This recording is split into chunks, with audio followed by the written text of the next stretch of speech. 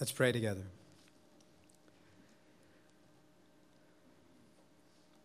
Father, we give you thanks that we can speak to you and know that you are in heaven hearing us. We pray by the help of your Spirit and in the name of your Son that you would come and give us your help so that this print on this page might come to our eyes and we could see it, be falling on our ears and we could hear it, come through our mind and we can understand it, and into our hearts and we can believe it, and our life would be changed by it. We genuinely ask for the instruction, encouragement, conviction, all the things that your word is able to do, and we pray by the help of the Holy Spirit that you would do that in us now, that we would be changed to some degree different than when we came in. We ask and pray this in Jesus' name. Amen. Okay, we are in this series where we're considering Advent together and the arrival of Jesus Christ and this Christmas time. And at the top of the list of what Christmas time is about, it's a time for receiving gifts. But would you consider that some gifts are harder to receive than others? For example, I was reading this book called Hidden Christmas, and the author there says, imagine this scenario. Imagine that it's Christmas morning, and I come running down on Christmas morning, and I receive under the tree a gift from a dear friend, and I open it up, and there is a book on dieting and weight loss, right? Or I open up another box, and it's a bottle of Rogaine, right? If I were to receive those two gifts, and I don't appreciate you chuckling at either one, if I were to receive those two gifts and genuinely say thank you, for me to do that would have to do what? I'd essentially be admitting that I'm overweight and balding. That's the only way that I could say thank you. It may be a needed gift, but it's a very unflattering gift. I want you to know, by the way, my children are having a blast in this season of my life, teasing me about the growing bald spot in the back of my head. And I keep telling them, as long as I can't see it, it doesn't bother me, right? I don't have eyes in the back of my head, and so I have no problem. What is obvious and apparent and growing more visible to everyone else, I'm blind too. In much the same way, here's what I want you to hear. Our world is a bit blind. It has a bald spot when it comes to the gift that it truly needs and what it means about us around Christmas time. So, for example, consider what our world would say about this season of life. A CNN article in talking about what Christmas is said this: Christmas is about finding what's holy in all of us. And the quote would be, Christmas is about revealing the divinity in each of us. We each have a piece of God in us, and Christmas reveals how to access that holy part of ourselves. Right? The message is there's something beautiful and divine within, and use this magical time of year to access that which is best in us. Or a New York Times ad would say it this way: the meaning of Christmas is that love will triumph and that we will be able to put together a world of unity and peace. There it is. Use this unbelievable, magical time of year to inspire each one of us to dig down deep and pull out that which is best within us. And if we work together and if we work hard at it, we can make the world a better place. Okay, but then you step back and you consider what's being celebrated by millions of people around the world at Christmas is this: that God sent into the world a Savior. Now you think about that, because if the world runs down on Christmas morning and unwraps to its shock and its surprise a Savior, then what does that say about the world? What does that imply about the world? It implies that the world needs saving. It's a needed gift, but it's not a very flattering one, because what it implies then is that you can't save yourself, and that the world is so desperately beyond any resources from within itself to pull itself up and rescue itself and redeem itself and save itself, that someone from the outside had to jump in and rescue the world when it could not. It's a needed gift, but it's a very unflattering gift. It implies, a Savior implies that we needed saving. A lifeguard doesn't jump into a pool unless you are drowning and helpless and dying and beyond an ability to rescue yourself. The very fact that the lifeguard is in the pool means you're done. You're drowning. You're dying. And so it is with Christmas that no gift is at the same time as loving and as humbling as what's offered to us at Christmas. Because what Christmas is saying to us is the unflattering but needed truth that you and I and the world around us is so desperately lost, so beyond ourselves to help ourselves or pull ourselves out, that we needed God to jump into this mess of a world and pull us up when we couldn't pull ourselves out. You see, Christmas is shouting to a drowning world that's got a bald spot that it cannot see. You need help from beyond yourself, from outside yourself. In fact, it took God himself to come down and rescue us. God has to jump in and act. And in fact, that's exactly what we see God doing in Christmas. That's what we're going to see in our passage as well. We're in Matthew chapter 1. So if you've got a Bible, would you open it there? I think it's page 807. And we're going to be looking at verses 18 through 25. And what we're going to see in this passage first is this, that God sent the world a Savior. That's the first thing that Matthew will show us in this passage. When we were drowning and beyond ourselves and unable to help ourselves, the implication of a Savior is that we needed saving. And God sent the world a Savior. Here's what you'll find in the passage. That when the world woke up on that very first Christmas morning, it unwrapped to its own shock and surprise a Savior. A Savior. And Matthew wants us to know in this passage that we did not bring about the Savior. That's what he wants to emphasize. That the Savior is not the result of human initiative. It's not us deciding we need to do something about our world and we'll pull something together. It's not human effort. It's not human action or human initiative. In fact, so much so that Matthew wants to know from his conception itself, this has been divine. This has been outside you. This wasn't your plan. This has been God acting, so much so from even the way the Savior was conceived. It's divine conception and not human. God's the one acting here. It's his initiative. It's his action. What's stressed in this passage is that Jesus is not the human byproduct of human action, of human initiative. This is not Mary and Joseph's doing. This is from God. Look at verse 18. Now the birth of Jesus Christ took place in this way. When his mother Mary had been betrothed to Joseph, before they came together, she was found to be with child from the Holy Spirit. Now, some background will help us understand what's happening here. Jewish scholars tell us there's sort of three stages in the Jewish custom, Jewish system for marriage. First, you had engagement. Engagement sort of informal, often arranged by parents, often while the kids were still just kids. An informal understanding between parents that when my boy grows up and your girl grows up, they'll get married. Phase 2 was much more serious and weighty. It's called betrothal. And in betrothal, you were essentially legally married to the person. You didn't come together. You had a year apart where the husband would prepare the house and get ready to welcome his bride. But in this year apart, you were technically husband and wife. And then the third and final stage was marriage itself. They would come together and they would be one, consummate their wedding as husband and wife. Well, here, this Jewish couple named Joseph and Mary are in phase 2.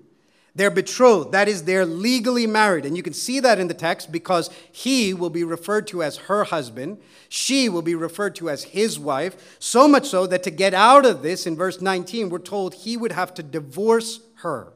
Because in the eyes of God, in the eyes of the law, in the eyes of the community, they are married. They're in phase 2, but it's before they've come together. That's what verse 18 says, right? Before they came together, she was found to be with child from the Holy Spirit. And there it is. There is the old and unbelievable mystery and miracle of Christmas, that a child is growing within the womb of Mary, but what 18 is stressing to us is it's not Joseph. It's not Joseph. That's the emphasis Matthew wants to put in this passage. This is not Joseph. Before they came together, she was found to be with child. This is not Joseph. And if yes, then who is it? The text continues in verse 18 to say, she was found to be with child from the Holy Spirit. Sort of like if you open the very first page of your Bible and you went to Genesis 1, the second verse itself would say that while there was nothing, the Spirit of God hovered over the nothing before life came. So much the same way, now in Matthew 1, the Spirit of God has overshadowed the womb of this woman Mary. And where there was nothing, now life has come. The same Spirit is doing the same new creative work at the new creation. Remember Matthew 1, the genesis of Jesus Christ, which we looked at last week. Now is the Spirit hovering over, doing a new work of new creation, a new genesis here in the womb of Mary. But the point is, this is not Joseph. This is not the work of man. This is the work of, the initiative of, the action of God. Verse 20 will tell you the same thing. But has he, that's Joseph, considered these things, behold, an angel of the Lord appeared to him in a dream, saying, Joseph, son of David, do not fear to take Mary as your wife, for that which is conceived in her is from the Holy Spirit. A second time, same emphasis. Here, what we're told is, look, we know now from 18, this child is not from Joseph. But now we get 20 to add in the part we're all curious about, which is to also say, and also, before you think anything wrong, this child is also not from infidelity. This is not from fornication. That'd be the logical conclusion. Mary's pregnant. It's not Joseph. So then the logical conclusion would be, well, it's someone else's. And 20 is here to say, no, just in case that's the thought you would have. Joseph, don't be afraid to take Mary. This isn't what you think. She hasn't been unfaithful. For again, a second time, what is conceived in her womb is from the Holy Spirit. The text is saying to us, this is not Joseph, and this is not another man. This is no man. This is God. God is bringing this about. In fact, even, friends, the comment at the end of the passage, look at 24 and 25. When Joseph woke from his sleep, he did as the angel of the Lord commanded him. He took his wife, but knew her not until she had given birth to a son, and he called his name Jesus. Why do we get that comment? It's to say, after the dream, Joseph moved from phase 2 to phase 3. He took her, made her his wife. Now they could be one. And yet, even in that phase, he doesn't do what husbands do. He still didn't sleep with her, which is the text's way of saying, not before she got pregnant and not after. At no point, in every way, in no shape or form, was this Joseph. This was not Joseph. This was not Joseph. Third time, this was not Joseph. This was not another man. This is from God. God, 7 Mile Road. God is acting. God is taking the initiative. When the world couldn't save itself, when it was drowning in the cesspool of sin, God acted, and God brought about a Savior into the world. God is dispatching and sending his lifeguard into the world because salvation belongs to the Lord. Salvation comes from God. It's the act of God. It's the initiative of God. If you didn't start it, you can't lose it. He began this work. He decided that he was going to act from his initiative, from his action. Matthew is telling us Jesus is not the byproduct of human action, not Mary and Joseph. This is God, conceived in the womb of woman, born by the power of the Holy Spirit. That's what's happening here. Now, our world would say to us, come on, it's 2018. You cannot possibly believe in a virgin birth. Our critics would tell us, come on, don't you know, if you've read enough, you'd know that Matthew's just borrowing this story from other pagan literature in his day. Matthew's just reaching out to the Greeks. They had stories like this, and so he's bringing this in when he needs to bring about his God-man. Just like Zeus would have found a woman he lusted after and slept with her, and now you'd have a God-man, 50-50. So it is that Jesus is brought forth the same way. And we'd say this, listen, if Matthew was trying to come up with a story, invent something, to spread to the Jewish people of all people. Remember what we saw last week? First 17 verses, some 40 somewhat odd, funny Jewish names to convince the Jewish people that this was their Messiah, their Christ, wanting the Jewish people to believe in him. If he wants to invent a story for the Jews to believe, the last place he would have went was borrowing a page from the pagans. They hated the pagans. They wanted nothing to do with the pagans. They thought nothing of the pagans. It'd be like, if I want a story to spread in Philly, do you imagine I'd borrow a page from Jerry Jones or the Cowboys? That would make no sense. It'd have no life here in Philly. I wouldn't go to my sworn enemy to rip something off to bring to us. Matthew would have never come up with this. In fact, you think of this. The Jewish people so revered Yahweh, they wouldn't have done what I just did. They wouldn't have said his name on their lips. They wouldn't have written his name down. They never crafted an image of Yahweh. That was unthinkable to them. In fact, so much so that when the Romans first encountered the Jews, they called them atheists because they were the only people around without a God you could see. They were the godless people. Everyone else had gods. They didn't. They were atheists. And so to imagine the Jewish people embracing the idea that Yahweh had tucked himself in the womb of a woman and been born in the flesh, so that walking on two legs, Jesus in the flesh was Yahweh in the flesh, was an unthinkable story unless Matthew was convinced this actually happened. This would have gained no traction unless Matthew was convinced this is exactly what happened. And what Matthew wants what you to hear, is that when the world was drowning, when it couldn't pull itself up, when it couldn't save itself, that first Christmas morning, a Savior was sent. God in the flesh. This is Emmanuel, God with us. And he is not 50-50. He is truly born of the Holy Spirit so that he is 100% God. And truly born from the womb of Mary so that he's 100% man. He is fully God and fully man. And as the God-man, he and he alone is uniquely able to save. He's the Savior the world needed because he can be the one who represents God to man and the one who represents man to God.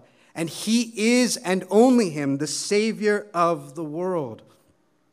What I'm saying to you is you cannot receive the gift offered at Christmas, the central gift of Jesus himself, without humbling yourself, without it shredding up your pride, without you realizing you were so lost.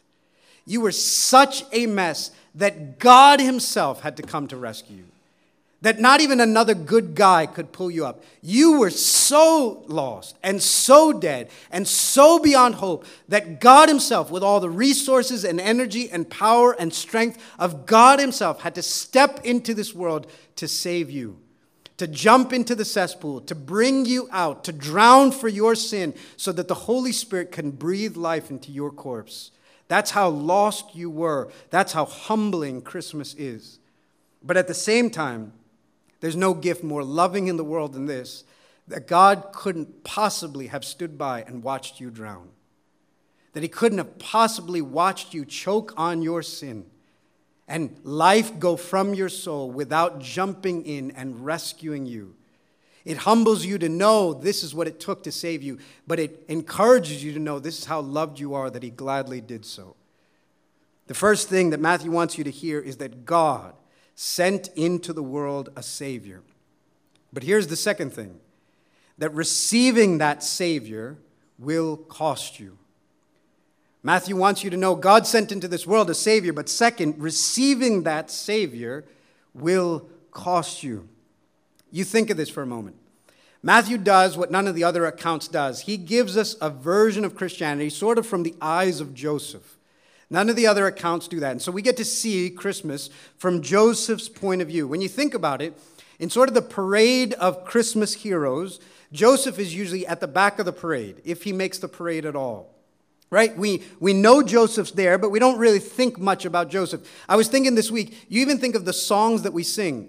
We've got a song for everybody in the story. We sing about Mary and whether she knew something, and then we sing about the shepherds watching their flocks at night, and we sing about the kings traveling from Orient and coming. We've even invented a drummer boy that wasn't in the story. We sing about him too. Our brother Joseph gets no songs, right? When's the last time you heard a song with Joseph in it? You don't even think of Joseph. In fact, Joseph is sort of this silent figure in the Christmas story. And I want you to hear that. Literally silent. As an introvert, I have to tell you, I especially love Joseph. Do you know how many words Joseph says in the scriptures? 0. Never opens his mouth. When you think of Joseph, he is every bit as silent in the scriptures as the wooden figure in the nativity on your lawn. You see that figure hovering over the child, not saying a word? That's the same man in the scriptures. And yet, Matthew helps us consider what Christmas meant for Joseph.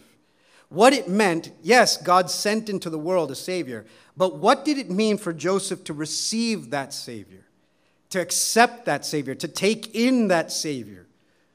If it's the traditional age for marriage, then Joseph would have been a 19 or 20-year-old young man, betrothed to his young bride.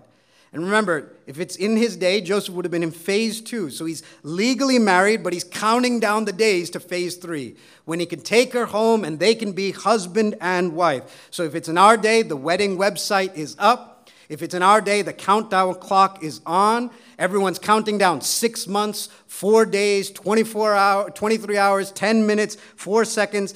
On his Facebook wall is the hashtag, right? Joe Mary or Mary Mary, which is what I thought of, by the way. You think of that? M-A-R-R-Y, M-A-R-Y, Mary Mary. I thought that was brilliant. So he's getting ready for his wedding day. He's counting down the days. He's betrothed to this bride. In 6 months, he'll take her home. And she comes for a visit. And can you imagine him hearing, Joseph, I'm pregnant. And we don't get to hear what he said because Joseph doesn't speak in the scriptures. But could you imagine what that moment was like for this young 20-year-old man working his tail off, preparing a home to receive his bride, counting down the days? I'm pregnant. Could you imagine in that moment his head spinning, his body reeling, the world sort of goes deaf? When he did finally say something, what did he say? Maybe he stammered out some version of, how could you? Maybe he asked, with who? Or maybe he asked, who's the father? And then Mary's explanation, you imagine, doesn't help anything. Right? Mary tries to explain, Joseph, listen to me. I need you to hear, it's not what you think. I have not been unfaithful. And can you imagine the conversation then? Joseph saying something to the effect of, okay, then Mary, help me understand this. Because you're saying you're pregnant. It's not me. And you're saying you've not been unfaithful. So tell me, how did this happen? And then a long pause. The Holy Spirit. I mean, that's as laughable today as it was for him then. And Joseph didn't know what to make of it. And listen, he didn't buy it. And not because he's not a good guy. In fact, that's exactly the emphasis Matthew wants to hear. This is a good guy. He's a really good guy. He can't go through with this marriage. Not after that. In fact, not even just because he's emotionally wrecked and he can't make himself do it. He's a just man, the text says, and the scriptures wouldn't allow it. There's a law in the Old Testament, in Deuteronomy, that if a woman during the betrothal is found to be indecent, then the man is to divorce her at best, or much worse, to have her stoned. I mean, virginity was a prized and important thing for Israel's daughters. God's holiness mattered. It was a really big thing. And so here's this man in verse 19 says, because he's a good man, her husband Joseph, being a just man and unwilling to put her to shame, resolved to divorce her quietly. It's something. Even in the way this man is going to divorce his wife, he exhibits godliness. Even in how he's going to divorce her, he's godly. He's not going to go for blood. He's not going to make her pay. He's not going to drag her out and make a spectacle and let everyone see her and let everyone stone her. At the most, he's going to do the minimum that the law requires. He's going to go to 2 witnesses, write a notice, and send her away. And that'll be the end of that. But that very night, an angel comes, verse 20. But as he considered these things, behold, an angel of the Lord appeared to him in a dream, saying, Joseph, son of David, do not fear to take Mary as your wife, for that which is conceived in her is from the Holy Spirit. She will bear a son, and you shall call his name Jesus, for he will save his people from their sins. And here's what's amazing. Look at verse 24. The angel comes, tells him, don't be afraid to take her. And 24, when Joseph awoke from his sleep, he did as the angel of the Lord commanded him. He took his wife, but knew her not until she had given birth to a son, and he called his name Jesus. Here's what's amazing about Joseph. No words, Joseph, silent Joseph, and yet his actions shout the kind of man he is. In the little screen time Joseph gets in the scriptures, every time you see him, God's telling him to do something, and Joseph does it. Joseph obeys. But consider, 7 Mile Road, what obeying Jesus, what obeying God meant for Joseph. Consider what receiving the Savior that God had sent into the world, would mean for Joseph, what it would cost Joseph. In about 6 months' time, a full-term, healthy newborn baby will be born. And everybody can do the math. Every eye is going to look at this couple and say, explain this to us. Phase 3 happened about 6 months ago. And here is this fully developed, full-term baby boy. And so what does that mean? It means either Joseph has fornicated or that Mary has. Because if it was Mary, in fact, it's probably worse for Joseph. If it was Mary, then he would have done the right thing and divorced her. That he didn't is because he did this. And so what does that mean about him? What does that mean about this baby? In fact, the shadow of sort of this illegitimacy would hover over their lives. In fact, I think there's even a dig at Jesus about it. That there's be a shadow, a shade over his birth, all his life. To everyone, what does that mean for them? You can imagine the whispers and the rumors and the glances and what it was like for them to walk into their conservative Jewish community. What it cost them socially, what it cost their reputation, what was said about them. Could you hear the conversations? I would have never thought that about Mary. I would have never expected that from Joseph. I mean, you can imagine what it cost them socially and from their family and their reputation. And not just that, we'll talk about Mary's account of Christmas next week, but literally receiving the Savior that God sent into the world put Mary under a death sentence. She could literally be stoned for what she's claiming happened. I mean, not just her, them together. From the moment this child is born, soon a king named Herod would be hunting for this baby. And this couple, who had all these dreams for their life, didn't imagine that the first year of their marriage would entail sort of running for their lives, escaping. I mean, they'd be in danger. From the moment this child was announced to them, it's trouble. It costs. It cost them in every way. In fact, the text even says the angel came and said, Joseph, here's what you should name the baby. Name him Jesus. I mean, in that culture, in that day, to at least name your firstborn son is the right of every dad. And nothing about this pregnancy, and nothing about this birth, and nothing about this child is in any way what Joseph imagined. He doesn't get to have any say in any of it, in how it happens, in who it happens, in any of it, down even to the name of it. He doesn't get to determine any of it. And any follower of Jesus, any Christian who has received the Savior that God sent into the world would be able to tell you the same thing. It has cost me everything to receive the Savior God sent into the world. That nothing about my life was now the way that I wanted it to be. I mean, on the other side of the world, our brothers and sisters in Christ would tell us literally receiving the Savior meant a death sentence on our heads. We don't know that in this side of the world, but we do know what it costs us socially, what it costs our reputation. I mean, in your places of work, in your friend circles, in your neighborhood, if you align with the historic faiths of Christianity, the historic Christian faiths, that is that you believe in the virgin birth, you believe in the resurrection, you align with God on his ethics. You view sexuality the way that God does. You think that things like fornication matters and God has a say on virginity. You think these things. You know what it costs. And moreover, every Christian who has received Jesus would tell you, I, like Joseph, signed over the deed of my life to him. So now he gets to call the shots. And many of you who follow Jesus would tell you, I'm not living where I thought I would live. This isn't where I imagined my life would be.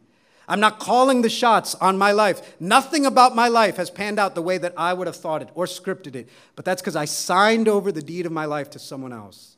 It has cost me in every way you could imagine to follow Jesus Christ, to receive the Savior that God sent into the world. Do you hear that? Matthew wants you to hear in this passage, at Christmas time, God sent into the world a Savior. But second, to receive that Savior will cost you. Then third, I want to end by saying, what will help you bear that cost then? How will you suffer? How will you embrace whatever it takes to follow Jesus? What it costs you socially and personally and in your life? How will you do that except this? Third and finally, it's to recognize that receiving you costs the Savior. You can only receive the Savior when it costs you, when you recognize and understand and embrace what it cost the Savior to receive you. I want you to hear this 7 Mile Road because some of you may have heard this 100 times, 10,000 times, that it'll fly over your head. But I want to ask you this Christmas to consider afresh and anew, even on this Sunday morning, what it cost the Savior to receive you. Because to the degree that you really understand that, to the degree I really feel that, is to the only degree in which I will be ready to receive cost for him. It's when you fully see, when your heart fully understands, when your soul fully embraces what it cost Jesus to receive you, what it cost him. 21, the angel came and said, "She will bear a son, and you shall call his name Jesus, for he will save his people from their sins." Name him Jesus. Why? Because he'll save his people. Name him Jesus. Jesus as in the Greek name for the Hebrew name Joshua. It's just the Greek version of Joshua. And Joshua simply means Yahweh saves. So call him God saves, because that's what he's come to do. Give him that name. God saves, because this is what he's come to do. He's come to save. Save from what? Every Jew in that day would have answered that question with all the gusto in the world. They would have said, we know why there's a Savior. We know why a Messiah has come to save us from our enemy. And who's your enemy? Rome is. And every Jewish person would have said, that's exactly why the Savior is born. But here's the thing. That's not what the angel says. You see, Israel had a bald spot it wasn't aware of. It had a need it had no idea of. They thought their greatest need was deliverance from Rome. And so they unwrapped, to their shock and their surprise, a Savior that had come to allow Rome to sit on the throne, but was going to dethrone sin. A Savior that they couldn't have imagined. A need greater than they knew. You see, to free you from Rome, you didn't need a divinely conceived, virgin-born God-man. If Rome was the end of it, you just needed a better version of David. You just needed another king. To save from Rome, you just need a king. To save you from your sins, you'll need a king who embraces being a servant. To save you from Rome, you just need someone to come in power. To save you from your sins, you need someone to embrace weakness. To save you from Rome, you just need someone with a sword. To save you from sin, you need someone to be pierced by a sword. To save you from Rome, you just need someone to kill.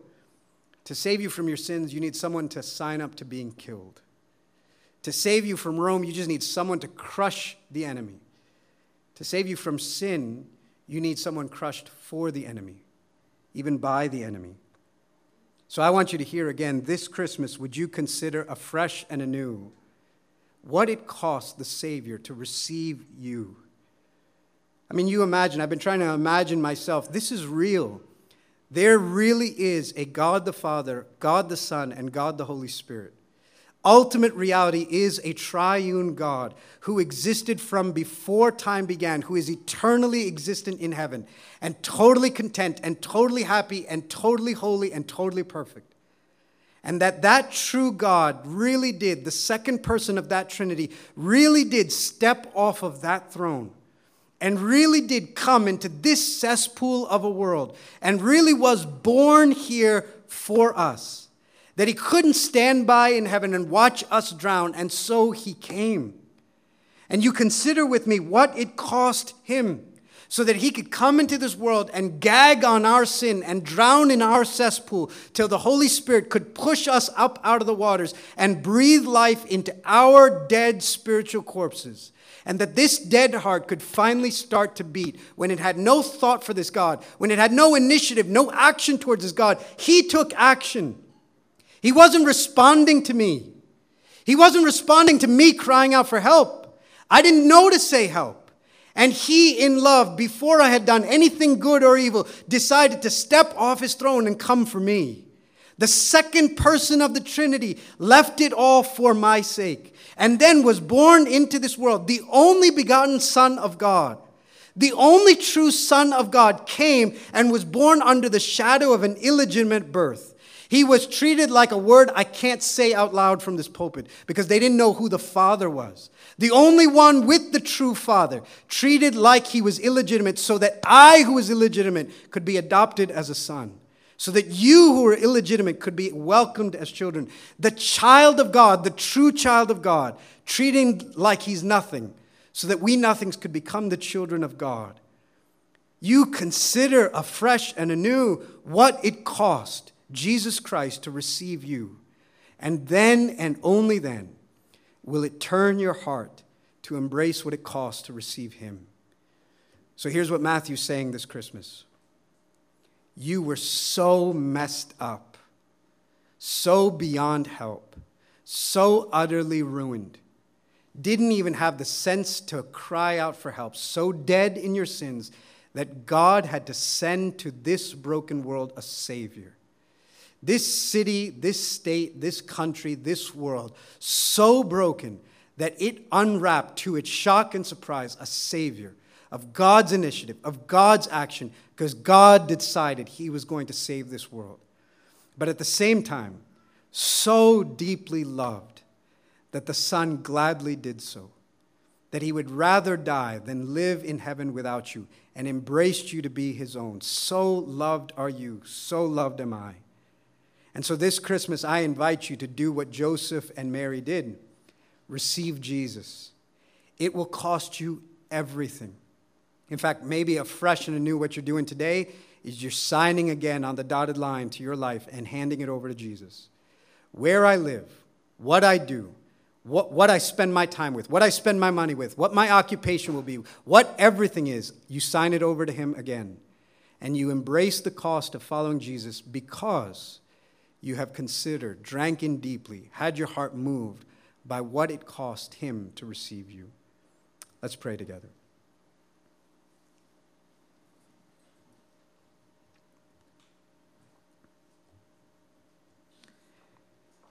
Father, we pray that you would give us the Spirit without limit, that we would be filled with the Spirit, baptized with the Spirit, so that we might see our need afresh and the provision of Christ afresh, the work of Christ afresh, that our hearts might be moved for the first time or the 1,000th time to embrace the one who gave everything up to embrace us. So we pray that you would help us to receive this word, to believe it, and then produce from our lives the thousands and tens of thousands acts of obedience that come from this. We ask and pray this in Jesus' name. Amen.